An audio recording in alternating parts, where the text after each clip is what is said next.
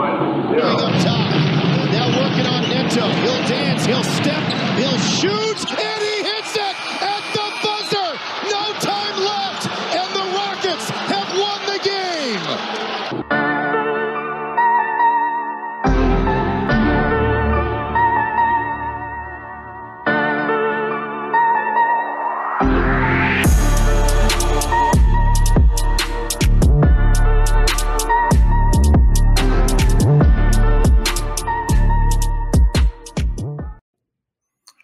We are here to fuel your Rockets news. This is the Rockets Fuel podcast presented by Clutch Fans. I am your host, Lachard Binkley. Of course, you can always find me on Twitter at Binkley Hoops.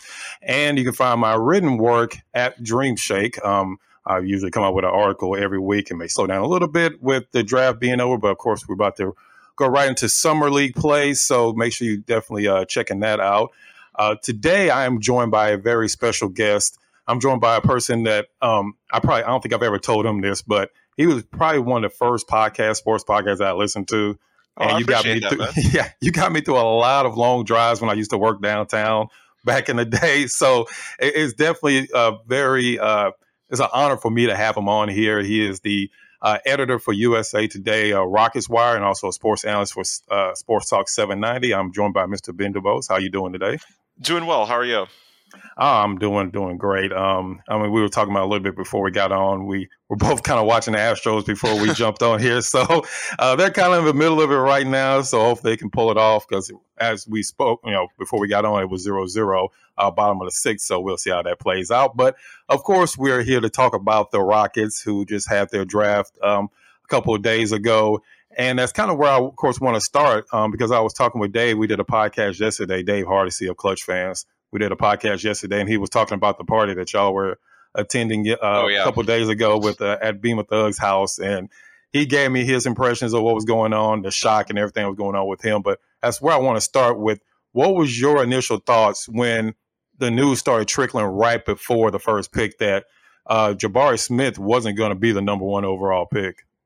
Yeah, it was, I would say, surprised but not stunned. And then from that point on, by the way, that party was total jubilation. You can imagine Dave, after all the heat he's taken from Paolo Twitter the last few weeks, getting his boy in Jabari. And it was such a positive atmosphere between that. And, of course, pretty much universally, people agree the Rockets had a great draft, getting three strong prospects and three great values at the picks they had, 3, 17, and 29.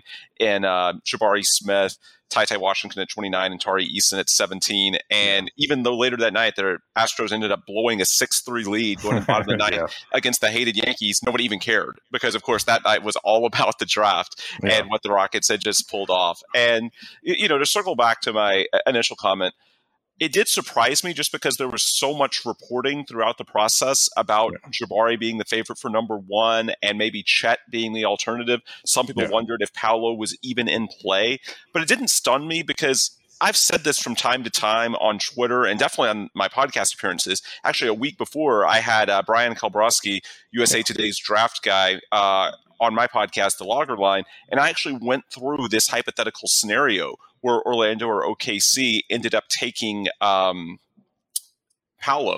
and Jabari fell to the Rockets because it was hard to see Chet falling below OKC for a lot of reasons, just the overall toolbox that he has and the rarity of a prospect. But if you squint hard enough, there are some circumstances where you would take Paolo. I'm not saying he's going to be better. I'm just saying certain circumstances. And to me, when you compare Paolo and Jabari is a lot safer. He has a much or the 3-and-D is almost a can't miss when you look at a guy that's that athletic, that long, that versatile, can shoot that well. But you do wonder about the playmaking and the shot creation. He's just 19 years old, recently turned 19, so it's possible it comes along in time. But is he just a really good 3-and-D guy, or does he eventually become, I've seen some people throwing out the Kevin Durant comparison. That's a long way away.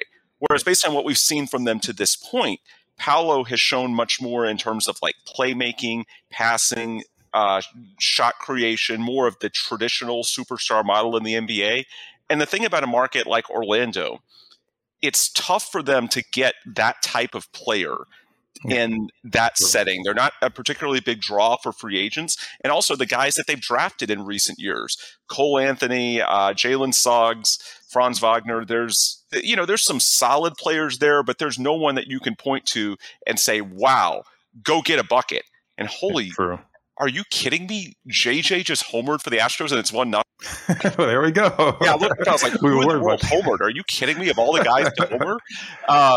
We'll see the Yankees fan that gets the ball if they try and pull the same leverage move that the kid in Houston infamously did a few days ago. But anyway, back to the Rockets and the point. For Orlando, that's a tough fit to get potentially the alpha dog on a contender. Now, maybe there's a very small chance that Paolo actually gets to that level, but it's there. Whereas if you look at the Rockets, they feel a lot better because you have Jalen Green, who should be, within a couple of years, an elite scorer. He can already create his own shot. You also have a couple of guys in KPJ and Şengün who are at least pretty good in that area. So I would just say in general, Houston is set up more with playmaking and shot creation than Orlando is. That's not me saying that Houston is way better than Orlando. No, Orlando has other strengths. Specifically, they're a lot longer going into the draft. They were a lot longer than the Rockets defensively, and some of the things that they can do on that end. And that's why they were better than the Rockets on the defensive end last season. But I think just strictly from the lens of offense and what the difference is between Paolo and Jabari, and also for that matter, defense, the types of guys they have on the team, you can say that, hey, Orlando might want to take a home run swing with a guy like Paolo, and maybe he doesn't ultimately fulfill that potential. But the fact that it's there is meaningful to a small market team like that. And so that's why, I was surprised that they made the pick just because there was so much reporting that Paolo may not even be in play at all and Jabari was the favorite. But I wasn't stunned because when you think about it, it does make some sense. And after the draft, I talked to some people with the Rockets around the league, just, sending out texts trying to figure out what the hell happened with everything. And the best analysis I got, and when I think about it, it makes a lot of sense. Paolo, at least at this stage, may have a better shot than Jabari of eventually being a top 5 player, but Jabari is much more likely to be a top 20 player.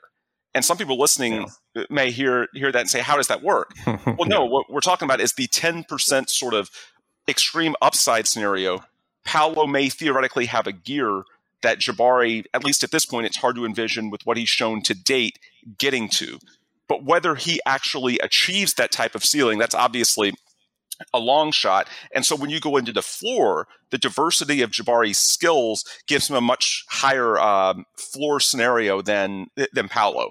And for the Rockets, because they've gotten some offensive creators already, I think that they feel better that they can take a high floor guy and be excited about that. And I also think that there's other ways. The Rockets have a few more options to build out their team than the Magic too. We know a year from now, the Rockets are going to have up to $70 million in cap space. We also know that there's not going to be that many teams that are bad in 2023, so the Rockets may get another high pick next year. So even if Jabari is just a really good, I don't want to call him a role player, but let's just say not a superstar along the lines of Jalen Green, not that type of upside, then that's fine, because be it free agency, be it another high draft pick in 2023, there's other avenues if they feel like they need to get a second, home run type guy like Jalen Green potentially can be, for them to get that second big time creator. Whereas the Magic, I don't know that they feel that they have that. And so that's why I think, again, surprised, yes, based on the reporting, but not shocked, because you can understand it from Orlando's perspective, or at least I can when you think about it.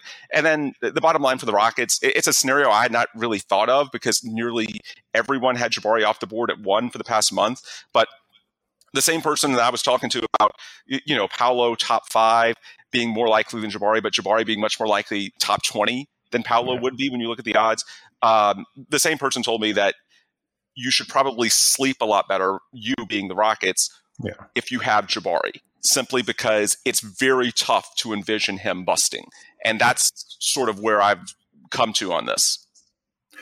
Yeah, and that's, really good point as far as with Banchero has a lot more, like you said, a better chance of becoming a superstar in the league than Jabari. But at the same time, and I know people hate hearing the word fit when it comes to a team that's rebuilding, but at the same time, when you're looking at it, Banchero does have some of the same similar skill sets as Alperen Şengün, who at this point is definitely going to be your starting center. So, it may actually work out best for both players. I mean, Jabari doesn't have to worry about being the ultimate playmaker that he would have to be in Orlando because, like you said, they like Jalen Suggs. They like Franz Wagner. They like those players, but those aren't players that are going to be the go-to 30-point potential type guys every game. So it may work out best for all, people concerned when it comes to that.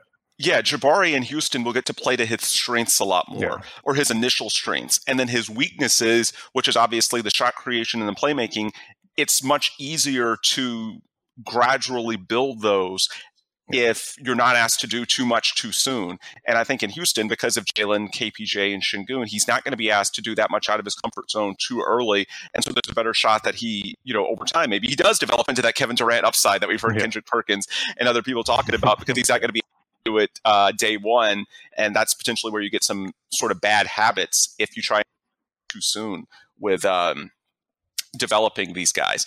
And the other thing we should point out, I mentioned in the initial question about the Rockets having other avenues to get, a second or third peak shot creator if that's what they need, or playmaker, and Jabari doesn't develop into that.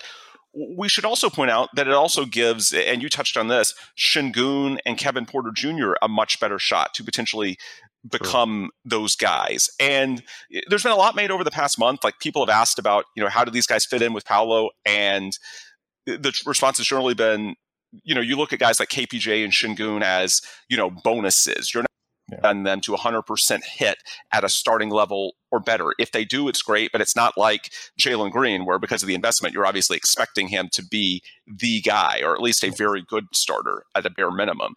KPJ and Şengün are a little bit more of the, you hope they work out, but if they don't, for whatever reason, it's not devastating to your franchise by any means.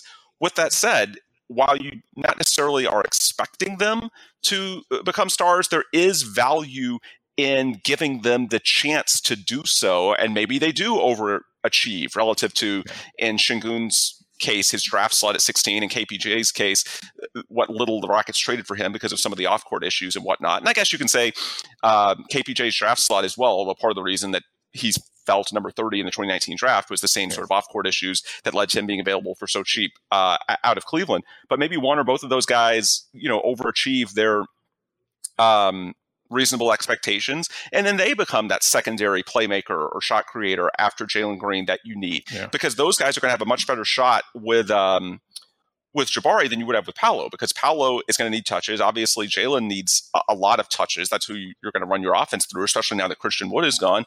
And there can be such a thing as too many cooks in the kitchen. And KPJ and Şengün, especially because Şengün hasn't really shown a three-point shot yet, these are guys to unlock them at this stage. They're going to need the ball, and they're going to get more chances to play make and do things that they might not have with Paolo. So while I'm not going to say for sure that either of those guys is going to hit at a starting level or above, there is some value in the fact that, hey, having Jabari around does give you a better fit for your existing players and to sort of unlock and maximize them. And so, Şengün and KPJ, if one or both of them can, have a big year next year, then that can potentially change your outlook, and maybe they become that secondary guy in terms of playmaking to Jalen, and they're going to have a better opportunity now that Jabari is just not going to need as many touches immediately as Paolo would have. And I think another guy you can even point out, Jae'Sean Tate. A lot of people have been worried about, Tate's going in the final year of his contract. What's his role long term? Because we all know what he can bring defensively, but the shooting and the impact on floor spacing, that's a very valid concern. Well, now all of a sudden, if Tate is hypothetically at the 3, his lack of floor spacing is a lot more viable if you have Jabari Smith at the 4. Yeah. Like a front court of Tate, Paolo, and Şengün, unless either Paolo or Şengün took a big leap from 3, it was going to be tough for that to be really viable. Whereas with Tate or with Jabari, all of a sudden it might be more viable because you do have that floor spacing that he brings. So I do think there's value to the Rockets in the fact that Jabari, it's not just what he brings you himself, but he is a cleaner short-term fit than Paolo is. And again, this is not a short-term decision. It's about the long-term. I know some people are listening and they're thinking, okay, he may be a cleaner fit in the short term, but this is about the long-term. You want stars. Yes, that's true. But if that short-term fit can help you develop other guys like, we've talked about Şengün, Kevin Porter Jr., Jayshawn Tate, maybe Josh Christopher gets a bigger role this next year, and so on and so forth, then there's long-term value in that too. If all of a sudden, because of Jabari, you're in a better position to develop your other young guys the next couple of years. Yeah, I mean, that's all great points, especially about your current players, because even with Jalen Green, we know regardless of who's on the team, Jalen Green's going to get his touches. But at the same time, with the Jabari, he doesn't need the ball necessarily in his hand from the start of the shot clock to the end of the shot clock. He's the type of player he can get his shot off of different plays that you're running, or even off of Jalen Green's gravity that he started to develop, especially towards the end of the year. So that's a great point as far as the players now have more room to grow, especially players like Kevin Porter Jr., who would have definitely probably taken a step back, especially as a facilitator, if you have Banchero here along with Şengün, because both of those guys are going to be your primary facilitator. So, yeah, now that gives them more room to grow. And I also think it helps in the future, because even though Banchero is probably going to be maybe the better overall player eventually, it's easier to build around Jabari because he fits in with anybody. You can put anybody around Jabari, and he's going to be able to, fulfill his role or maybe exceed it. Yeah. And the same holds true, by the way, with Tari Eason, the second of the three first-round picks, because I think, I've asked around, would you have still taken Eason if Banchero was the pick? And the answer I got was probably, but the fit is all the easier with Jabari, because the one question with Eason, he was a bad shooter his first college season. He improved to pretty solid this past year, but is that jump shot sustainable, especially as he goes out to NBA three-point range? That's a question. It may take some time, but again, as we were talking about with Tate, the same holds true with Tari Eason, in that you can play a non-shooter a little bit more when you have Jabari, and so that might help Tari Eason's development as well. But yeah, I think, to get back to, by the way, to your point on KPJ, I think that's something that a lot of Rockets Twitter might be sleeping on a little bit, is the potential for a KPJ breakout next year. I'm not saying it's going to happen, but I am curious. That 7-game stretch to end the season was absolutely electric. He's putting up it was 8 and 7 per game. That was, of course, after the veterans went out. No Christian Wood, no Eric Gordon, no Dennis Schroeder, so he got more touches. And, of course, the catch and shoot numbers were there all season long. Yeah. But we really saw him start to get more comfortable in terms of when to drive, when to facilitate, and getting sort of the right balance between the point guard dynamics and when to sort of create his own offense. And there's a chance that can carry over. I think people forget, well, number one, he was hurt a lot for the first half of the season, the ongoing quad issues. But the other thing, too, I know it was technically his third season, but more or less last year was year 2 for KPJ. Yeah. The actual year 2 was basically nothing, because it started with COVID. Then he had the absolute circus that happened in Cleveland. And of course, some of that was his fault, but I'm just speaking strictly from like a basketball standpoint and, the lack of development. He didn't get to play in Cleveland. He started this year 2 in the G League, only got basically a cup of coffee, a couple of months with the Rockets after the All-Star break in a shortened season. There really wasn't a ton. And of course, the flashes, he had a 50-point 10-assist game against the Bucks, but he really did not have that many opportunities this past year, or the 2 years ago, I should say, with the Rockets. And so really this past year, it just felt like his development was a little bit stunted based on all the circumstances. And again, some of those are of his own doing, but the reality is that last year, in my opinion, was more like year 2 for KPJ. And if there's one thing we know about young NBA players, it's often between year 2 and year 3 that you sort of have the leap. So when you factor in all the circumstances of how his year 2 was really cut back, and then start of last season, he wasn't himself medically, missed a lot of time as well. And then you look at how he ended last year, even though it's year 4, it would not surprise me. And of course, he's still very young. I think he just turned 22. Yeah. It would not surprise me if next year we see, a lot of Rockets fans expected going into this past season to see a jump from KPJ, which at least across the board, it didn't happen. Now, he did take a jump in his shooting, which is noteworthy, but at least overall numbers didn't happen. But it wouldn't shock me if you do see that jump between last season and this coming season with KPJ, and now having Jabari to space the floor and not taking touches, that might further enable that. So if there's one thing going into next season that I think people around the NBA might be sleeping on, it's that there is potential, especially with the way the roster is constructed now. And by the way, it's going to be a contract year for KPJ too, so he's going to be financially incentivized to go out and have a great year. It could be a type of year where you see him jump into maybe being a 18-8 type guy. Yeah, and that's something I always try to point out to people, because a lot of people know that I'm definitely a fan of KPJ. I know his limitations, that he definitely has stuff he has to improve on. But as you pointed out, first year, of course, he wasn't even playing point guard. He was playing small forward. And then that was just a disastrous year for many reasons in Cleveland. And then he comes to Houston. And as you pointed out, I mean, he hasn't really had a lot of time to actually get used to playing point guard. I mean, most point guards in the league have been playing point guards their entire life. They didn't really just start playing point guard when they got in the NBA. So, I mean, it's definitely a learning experience, and you're trying to learn the best way to play with Jalen Green. And also you're playing with basically a really young coach, even though he's been in the league for a long time, but he's still a relatively young head coach. So it's been a lot of things that all of them have to get used to, and as far as working together. And something I wanted to ask you before we move on to Tari Eason, and as far as his defense and how he's going to work with Jabari Smith with that. If the Rockets had drafted, for instance, Evan Mobley last year, do you think there's a chance that if they were still the number 3 pick this year, that they may have looked at a Jaden Ivey instead of going with Jabari Smith? Yes, for sure. Or they might have considered trading up for Paolo in that scenario. Yeah. I think a big part of why they were okay with Jabari Smith, again, is that they feel like they already do have a guy in Jalen Green who's going to be an elite scorer and shot creator. Whereas if you had Mobley, I think you would have been a little bit boxed in and felt the need to go after, you know, maybe you trade up for Paolo in that scenario because you're more desperate to get that type of upside, or Jaden Ivey. Yeah, I do think the calculus would be different when we talk about, you know, the limitations of Jabari right now as a playmaker.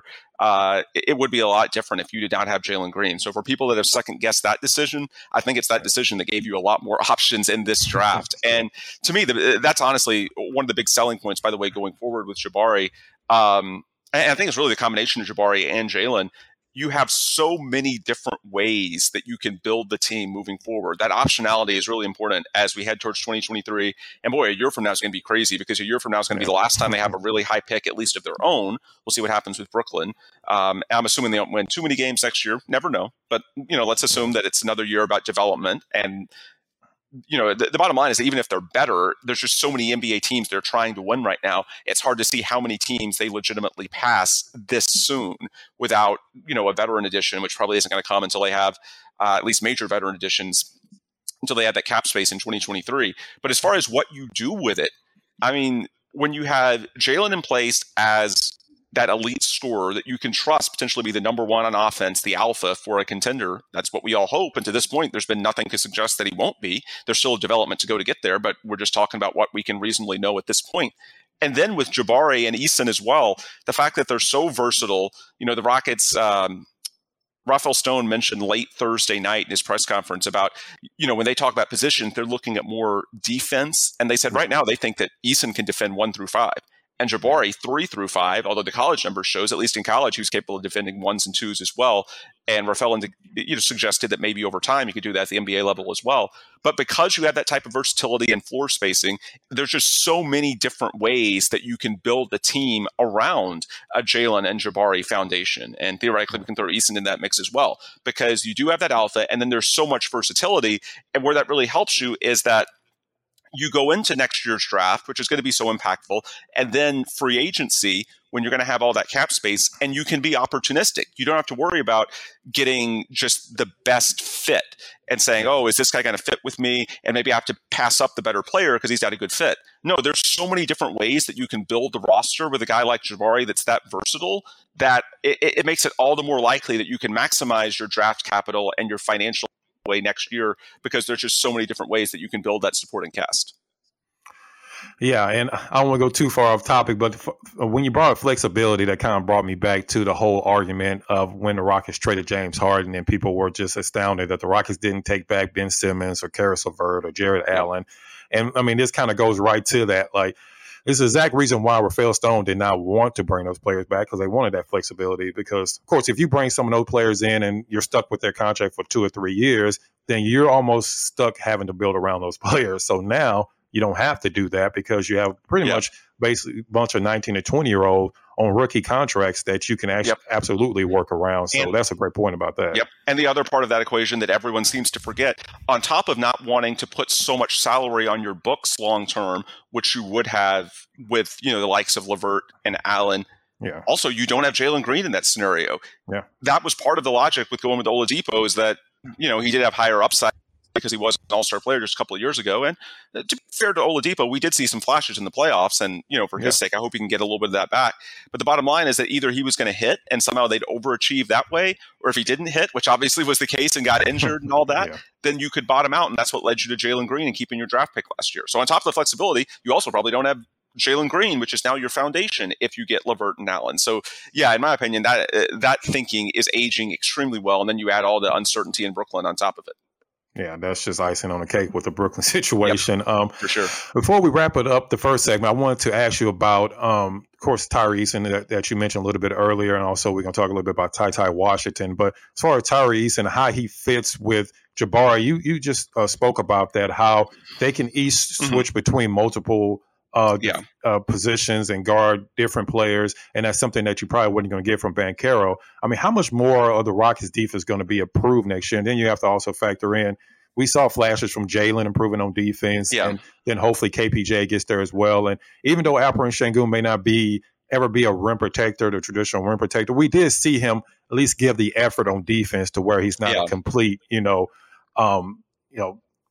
chair on defense where people can just go around him every time. So how much better will the Rockets defense be next year? Yeah, it's a tough call because typically defense is harder for a rookie than offense. That's something Rafael Stone pointed out in his post-draft press conference. So you don't, even with guys that have the tools, you don't want to put too much on them too soon. And it's not just individually. A lot of it's just the team concepts and how much more complicated it is, the offenses you're going up against at the NBA level. And just mentally, you have to process things so much more quickly than you do in college. With that said, both Jabari and Tari seem like highly intelligent, not just players, but people. And so maybe that gives them an edge in terms of picking up things pretty quickly.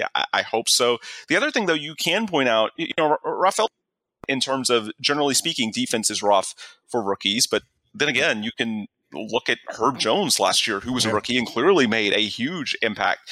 And we saw actually the year before that, Jayshawn Tate here in Houston. So while it's not likely, it can happen, especially if you can defend that many positions. So it's sort of like I go into it guarded, but I wouldn't totally write off them being a lot better defensively, just because when you have those types of skills, I mean, clearly they're going to be much longer than last year. They're going to be much more athletic. I do think it's fair to be concerned about like the team stuff, the rotations, the communications with a team that young. But I would just say I would keep an open mind because we have seen some rookies, Herb Jones and Jayshawn Tate, come to mind that have been better defensively from day one or close to day one, year one, I should say, than expected. And I do think there's some value in all three of these guys. We joke about the whole SEC thing because they all came from SEC schools, Jabari from Auburn, Tari Eason from LSU, Ty Washington from Kentucky. But there are some high-intensity games defensively in college basketball. That's something they stress. Rafael Stone values like the G League model. That's where they got Jalen Green. And so in many ways, that's sort of the attractive model these days in the NBA because, of course, you learn NBA concepts quicker. You develop around other professionals. And in some ways, that's beneficial. But also, if you actually watch those G League games, especially the Ignite, which I know you do, there can be a palpable defensive intent in some of those. You can have some of those settings that remind you of basically AAU camps at times. Whereas in college basketball, it's interesting because I'm not a big college basketball fan because some of the offenses are like watching paint dry, in my opinion.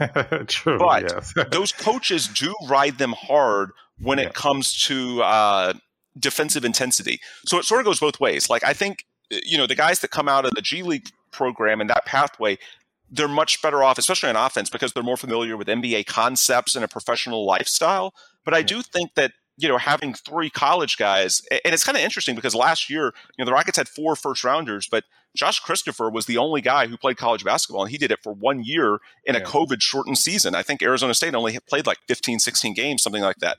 The others, obviously Sengun and Garuba were international, and Jalen from the G League. Whereas this year, you're going to have 3 guys who played upper echelon college basketball. And there's a lot of things about college basketball that aren't good. And I could sit here all day and talk about how unattractive and aesthetically not pleasing a lot of college basketball is. But strictly within the confines of defense, which is what you were asking about, I do think that playing high-intensity college basketball for teams that, are tournament-worthy at a minimum That's the one side of the ball where I think maybe you do have a slight advantage relative to, the international guys or the G League going in. You do have, if nothing else, just a commitment and awareness to the importance of that side of the ball, because college coaches will ride you on it, or at least most of them will.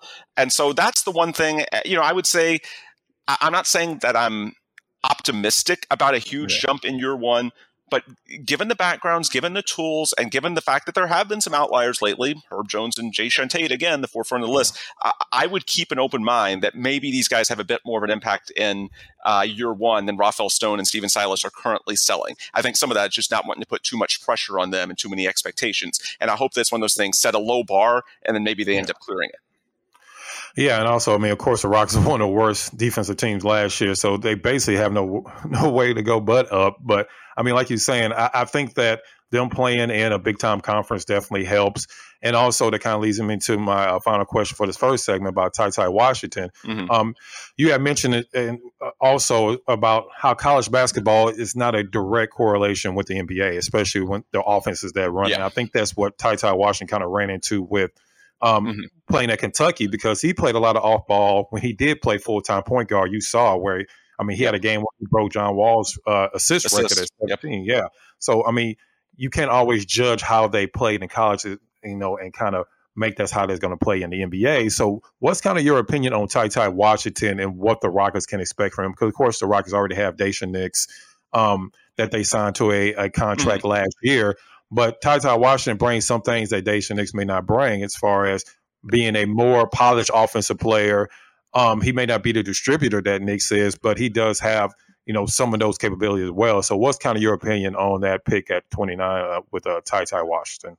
Yeah, I think, and sorry, I got distracted. Altuve just went deep, and you know what that's doing to fans at Yankee Stadium. I'm sure they're cheering. No better karma than that. But as far as Ty Washington, I think the biggest thing that I see in him is just a hedge. He gives you a greater buffer zone when it comes to the guys that you have in the backcourt that you do have questions about. With Josh Christopher, he showed flashes last year, but obviously small sample. With KPJ, there's the off-court stuff, and then there's his contract. Until there's an extension or an agreement after next season, it's fair to wonder, where is his long-term fit until the ink is dry on that contract. With Daishen Nix, I know they're high on him, and he had a great year in the G League, but there's a reason that he went undrafted. Now, the biggest reason he went undrafted was the fitness levels, and so hopefully that the routine he's got now that has him in much better shape continues. Because, the Rockets told me early on that they loved him.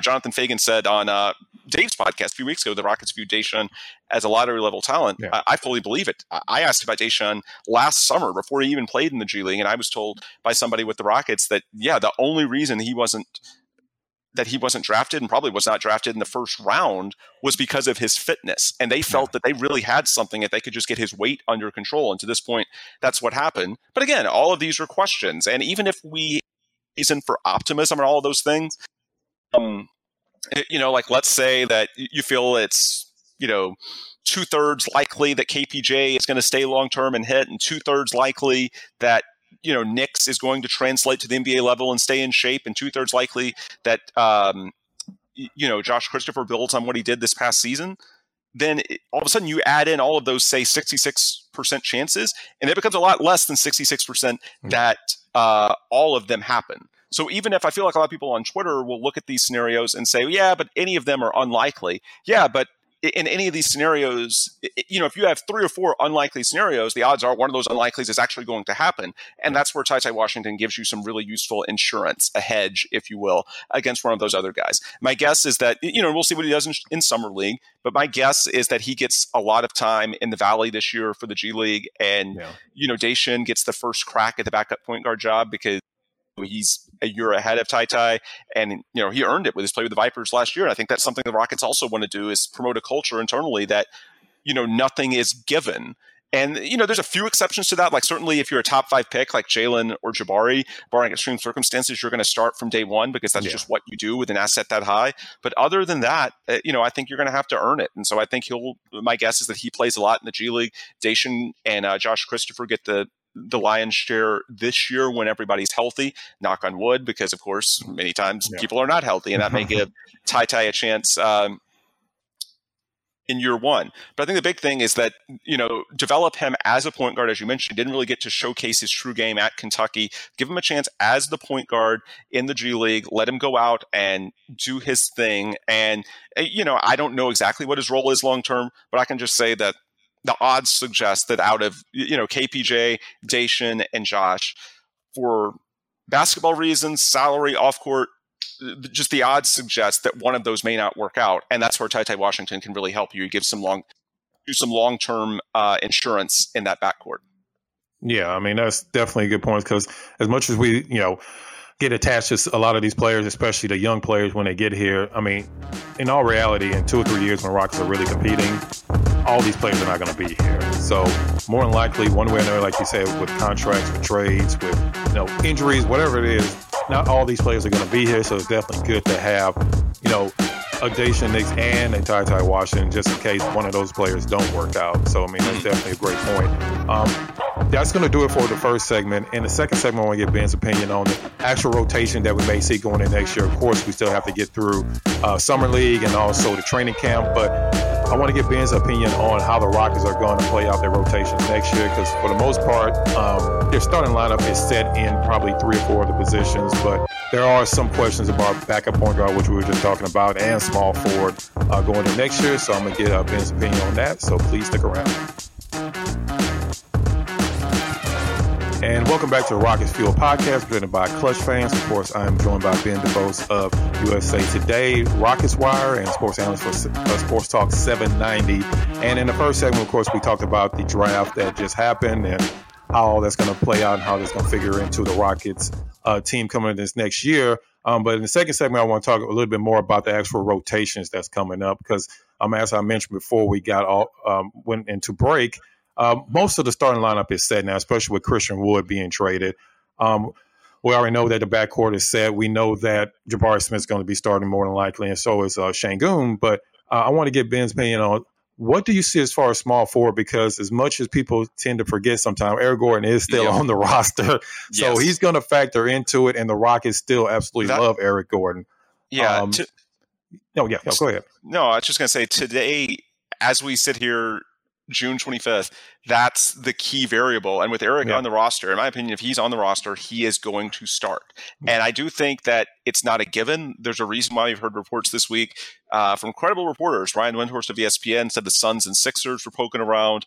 Who was it? Keith Pompey at Philadelphia Inquirer said on draft night that the Sixers were trying to put together a deal. Don't know if that's going to happen, because now they brought in DeAnthony Melton. So I don't know if they still have the same need. But the bottom line is that the Rockets have clearly at least poked around on Gordon, so we don't want to say it's 100% that he's there, but if we take it as things stand today, June 25th, and he's on the roster, there's a reason that the Rockets are not trading Eric just to trade him, and people have wondered that, going back to the deadline, because of course he's an older guy, and we've seen the line in the sand they've drawn on John Wall, who I expect to get bought out relatively soon. But the thing is, they value Eric not just off the court, because a veteran around that can tell these guys, how to conduct themselves is important, but you don't have to have a player in your rotation to do that. You could keep Boban, which they may do, and have, that kind of guy helping you off the court. No, the reason that they're giving minutes to Eric is that they believe he helps the young guys on the floor as well, because he's an elite shooter, an elite. I don't want to say he's an elite defender. He can be an elite defender. We've seen that at the playoffs. At a bare minimum, a very good defender, and a guy who can space the floor, shooting out to 27, 28 feet, not just threes, but going well beyond the 3-point line, the 4-point line that, Jackson Gatlin pointed out at Friday's rookie intro press conference is now in place on the Toyota Center practice court. That has a lot of value with the floor spacing and how that opens up the game for guys, for your guards, your young guys like Jalen, KPJ, Josh Christopher, and so on and so forth. So in my opinion, that's why the Rockets have drawn a hard line in the sand on Eric Gordon, even going into the last year, or potentially last year. There is a team option for the year after that of Eric Gordon's contract. It's because they do legitimately see value to the scenario of keeping him, not just as a raw guy on the bench, but literally what he does on the court and what that means, not just in wins and losses, but what it does for the young players and helping them, get more confidence by, not having as many missed defensive blunders as a team and having more open driving lanes and so on and so forth. So my guess is that if the Rockets like Eric Gordon enough to where even a super late first round pick isn't enough to move him, we saw that was for Christian. It's clearly not for Eric. They want more than, say, pick 26 in an average draft to move Eric. That's pretty clear by now. So that tells me pretty strongly that if Eric is around,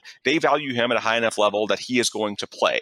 If Eric Gordon was valued low enough to where you might just give him like a 20 minutes per game off the bench role, they'd trade him, because 100%. I don't believe this. I know this 100%. They have had first round offers for Eric Gordon. If he was just going to be solely a 20 minutes per game guy, if you keep him, it makes all the sense in the world to trade him in that scenario for a first round pick, because he's not going to be playing that much for you anyway. The fact that they do value him more highly than, say, the pick they got for Christian Wood should tell you pretty strongly that if he's around, he's going to play at a minimum upper 20s and at times, low 30s, like legitimately starters minutes. And he's another guy, by the way, we're talking about Jabari's unique skill set. Rafael didn't even give an NBA comp because he's so unique.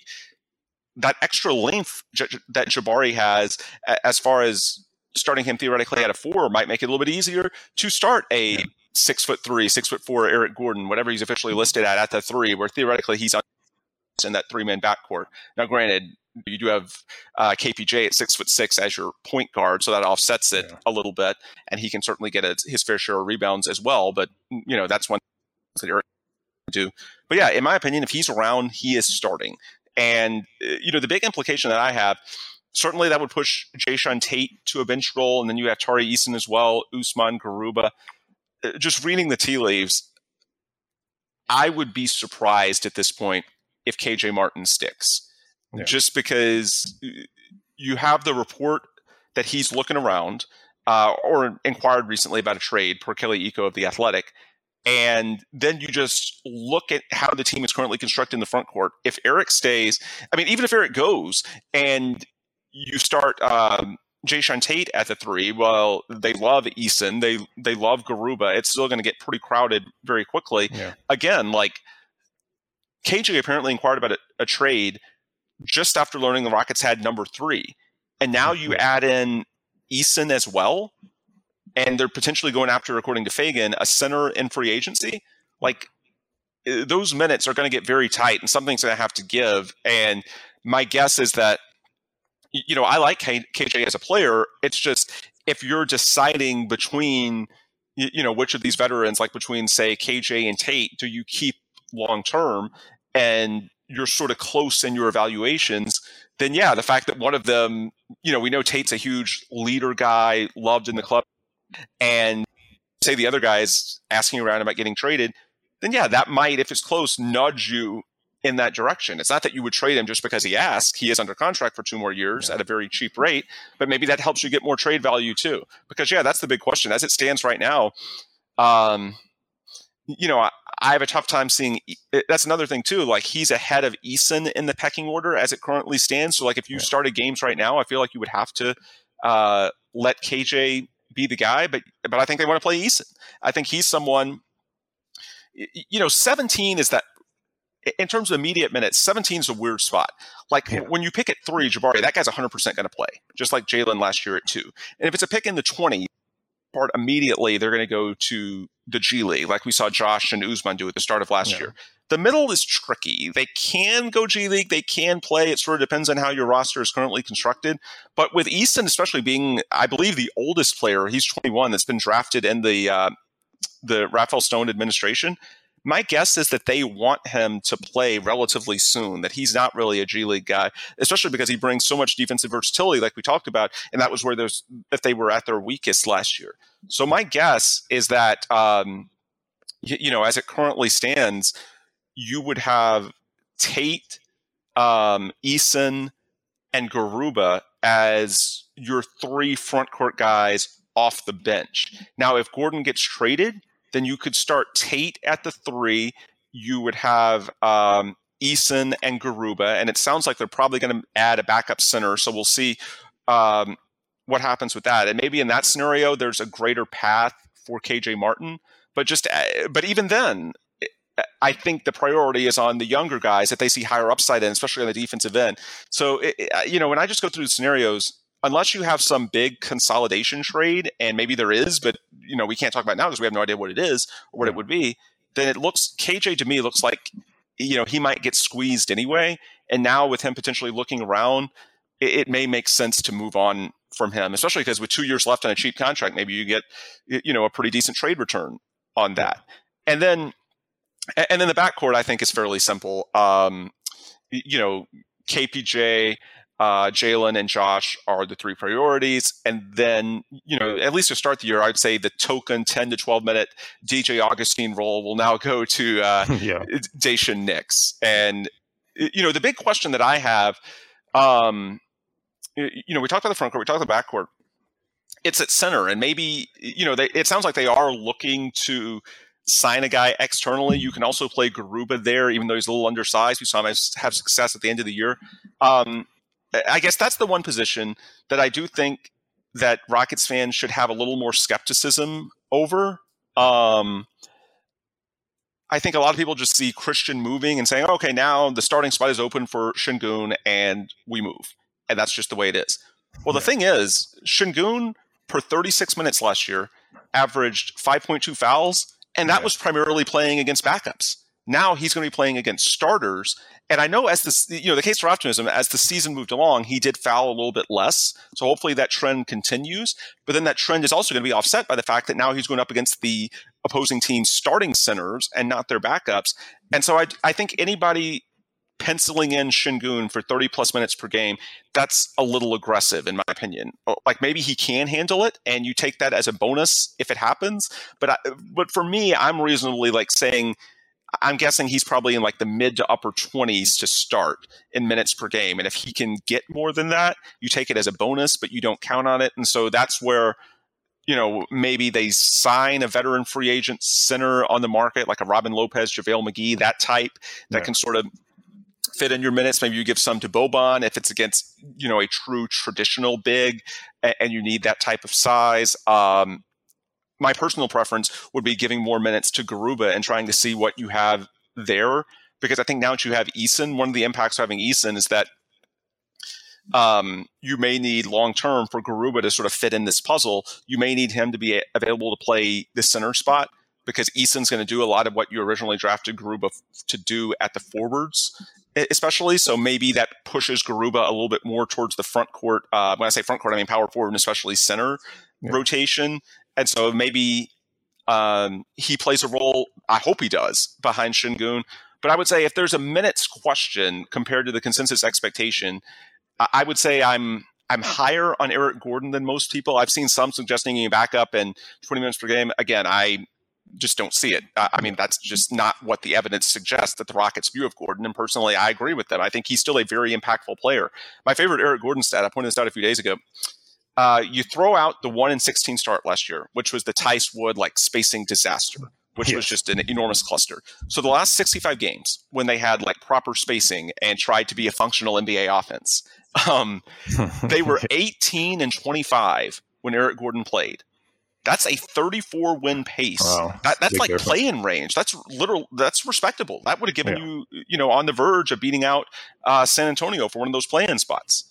And when he didn't play, they had one win. They were on a win pace of less than 4 games for the full season. And again, that sample is not it's not nothing. Again, 18-25, that's over half the season. So that tells you that Eric Gordon has a big impact on winning. So that's why I'm higher on Gordon than I think the consensus. I think if he stays, you pencil him for around 30 minutes or so.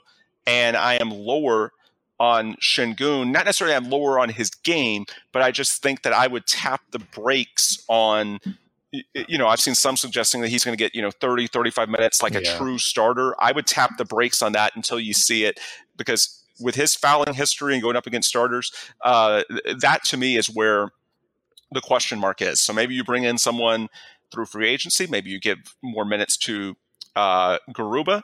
Maybe you could see some small ball Jae'Sean Tate scenarios. They've experimented with Tate at the 5 and doses here and there in the past. Maybe that's something you do. And Jabari Smith's extra length and wingspan, same with Eason. Maybe that gives you some added flexibility. But to me, it's the center spot on the depth chart. That's where I think the most intrigue is when it comes to next season.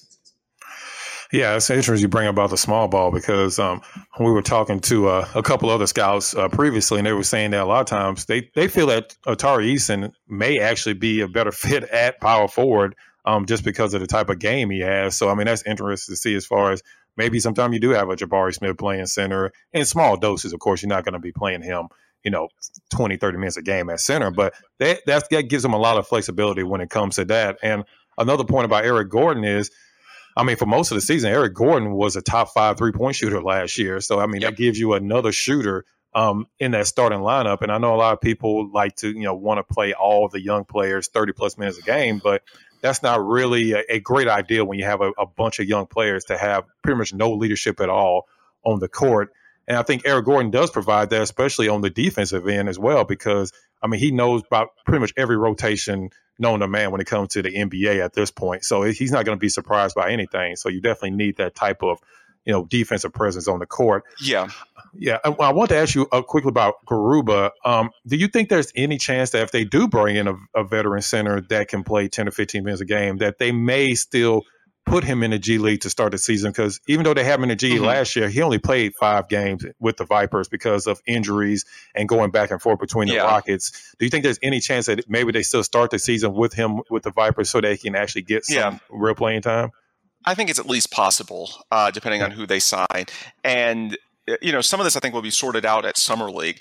Yeah. You don't want to draw too many conclusions with the rookies at Summer League, but I do think like the guys like Garuba and Christopher, although Christopher has a long leash, understandably, he's earned it from his play last season.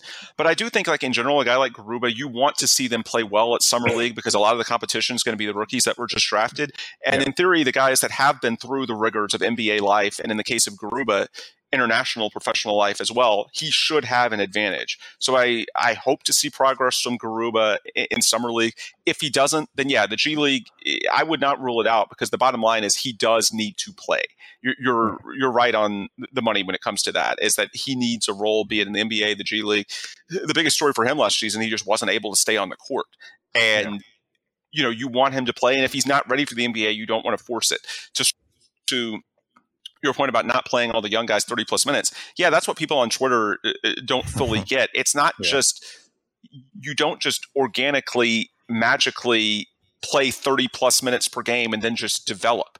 But anyway, the point I was trying to make, you develop guys with the proper habits and you don't get them to do too much too soon. That's what we were saying early in the podcast about Jabari, is that in Houston, because you have these guys like Jalen, to a lesser extent KPJ and Şengün, he won't have to do too much in terms of shot creation and passing, playmaking too soon. He can develop those at his own pace. And the same holds true with anybody else. If Garuba isn't ready for whatever reason for the NBA level, then you do look at having him in the G League because A, he needs to play, and B, he needs to build confidence. And that's why you don't just throw guys in there for 30-plus minutes per game just because they're young, because they're not going to develop in the right way if they get their confidence shattered and they're just not developing in the way the Rockets need them to develop. It's a very methodical process. And so that's why, Garuba's at a point in year 2, he needs to play. Hopefully we see something at Summer League. But then too, I just think that you've got to have these guys developing in the right way. And that's why you just can't say 30 minutes at the NBA level, done deal, sink or swim, because that's how you develop bad habits. You want these guys to focus on what they're good at, improve their weaknesses over time. And the way you do it, gradually, is by not putting the burden of 30, 35 minutes on a guy when they're not ready. Yeah, exactly. I mean, even with Garuba, we, like you say, we saw flashes, but at the same time, again, we only saw clips of him, playing overseas before he got to the Rockets, and we didn't get to see a lot of him last year. So he's still kind of in the rookie stage of his career, to where we just haven't saw enough of him playing to really get a good idea about him. One more question I want to ask you before we end the show. I know it's kind of hard to kind of, predict this when we haven't even got to a Summer League play, but do you see the Rockets, improving on their record from last year? Do you see them being a bottom team? I don't expect them to win enough games to where they're actually competing for play-in next year. I don't really see that type of growth. But do you see them as possibly having a worse record again, or do you see them more in probably the 3 to 7 range as far as where they can end up being in next year's draft? Yeah, I see them improving a little bit. It's just I don't want to put too many expectations on them. I mean, first off, even if they're younger, they're going to be a substantially more talented team, especially defensively. That was their big weakness a year ago. And so they're going to have a ton more skill on that side of the ball. Silas has talked about opening up the playbook more, and I do expect, you should see some growth from both Jalen and KPJ going into next season. So I think you'll be better. It's just that optimism should be tempered with the fact that A, they're still incredibly young, and B, we're at almost an unprecedented time in the NBA where there is hardly anyone that's in that tanking tier. Everybody is trying to win. Even traditionally, you typically go into a year and you can say 4 or 5 teams per conference that aren't going to be competitive. And to look at, like 5 years ago, like Minnesota and Sacramento were examples of teams that were almost never in the mix. Whereas now even teams like that are going for it and making aggressive win-now moves. So even if the Rockets are better, the competition, especially in the West, is just so steep. There may not be any super teams, but there's just so much depth in the current NBA that until the Rockets, make some more veteran additions, which is probably going to be from now when they have all that cap space, it's hard to see them, jumping a lot of teams. But with that said, I do expect to see some growth, and you should, because the other thing too, this is year 3 for Stephen Silas. I think he's going to have every incentive to push this team hard to show growth because, again, the Rockets after next season are going to have a choice to make on Stephen. Is he the guy long term? And I don't have any reasons to doubt that at this point. I mean, he's been dealt like the worst hand of all time, but at the same time, if they just have the worst record every year and don't have any growth at all, at some point, it becomes tough to just keep writing, blank checks and, blindly assuming that it's going to work out. And so I think, not just the guys on the court, but Steven as well, they have every incentive to show some growth. So, I want it to work out because Steven's a great guy. I do think he's a very good coach. I think he gets a very unfair rep on Twitter, just based on the fact that so many of these issues are out of his control and people want a more complex playbook. Well, that are so young, especially in the backcourt. Kevin Porter Jr. is first year as a point guard. Jalen Green, 19 years old, just first year in the NBA period. These more complex plays, you're going to blow their minds are going to short circuit because you're doing too much too quickly. And so you do have to go more gradually than a lot of people, at least on social media, would like.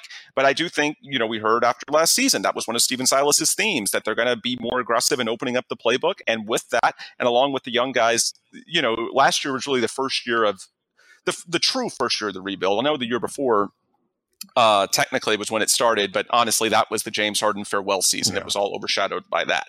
Last year was the first year in which you really started to have the real building blocks. They should get better. And, you've added high draft picks in this year's draft, and you should be a more talented team. And you do, Stephen Silas has every incentive to show that. And so I do think it's fair to have a better record than 20-60. I think that's a reasonable, or 20-62. You should have that as a expectation going in, barring extreme injuries. But at the same time, I would say modest improvement, maybe going from 20 to 25, but nothing extreme, nothing against them. It's just more that the landscape of the NBA is such that even if the Rockets are better, the fact is, the way the NBA is currently constructed, there's not really any super teams, but there's also not very many bad teams. So when you are a bad team, you probably need a lot more than just a couple of rookies to truly climb up the ladder. You probably need, marquee veteran additions. And, as we've talked about before, the Rockets, that's probably going to have to wait until 2023. Yeah, exactly. I think that's a great point. People always seem to forget when they want teams to purposely tank. These players are playing for contracts. They're not trying to play bad enough to where they get a high draft pick next year, and then those players are going to end up taking their job. And the same thing with Coach Silas. I mean, all this is going on his record. I mean, at some point, he doesn't want to be I'm sure right now he doesn't want to be the worst team, but they understand the progression of what they need to do. But at some point, they want to start actually winning games. So people need to understand that. Yeah, they're going to need to see something. And while I think the people in the Houston front office and ownership, they're not counting on a big move in the standings until the 2023-2024 season. You do want to see something next year that gives you confidence that Steven is the guy. And while it's not everything, wins and losses do play at least some role in that, even for a young team. Yeah, exactly. A great point. Before we wrap it up, definitely, like I said before, it was great talking to you. I listened to you for years before I even started even thinking about doing podcasts. So definitely been great talking to you today. But before we go, could you just let everybody know again where to find all your great content? Yep. Ben DuBose on Twitter, The Rockets Wire on Twitter, and rocketswire.usatoday.com. That's for all the print content. content, excuse me, said contact because I'm watching the Astros just had a bloop single to extend their lead to 3-0 in the ninth. By the way, they still have a 0 in a certain column, not going to jinx it. But yeah, besides I know. That's McTaggart's game, not me. But yeah, besides the written content, also check out The Lager Line. It's my new podcast series, at least for the off season, partnering with Carbach Brewing and Sports Talk 790 on that. And so, yeah, just search for The Lager Line at your podcast distributor of choice, and you should be able to find that. Just put up an episode yesterday with Michael Scotto of Hoops Hype, previewing free agency and recapping the draft. So rocketswire.usatoday.com and The Lager Line on your podcast listening provider of choice. Definitely. Again, I appreciate you coming on. We're going to definitely have you on again because we're going to have plenty of time between now and before the season starts to talk Rockets. So again, thank you for coming on today, Ben. Sure thing. Thanks for having me. Of course. And that's going to do it for today's episode. As usual, we appreciate everybody coming on and joining us on Rocket Fuel. We'll be having shows every week, especially once Summer League kicks off, because we're going to have a lot to talk about then. So again, I appreciate everybody listening and eventually watching on our YouTube channel. So make sure you're subscribing to that as well. As usual, make sure you come back next week for our next episode of Rocket Fuel Podcast presented by Clutch Fans.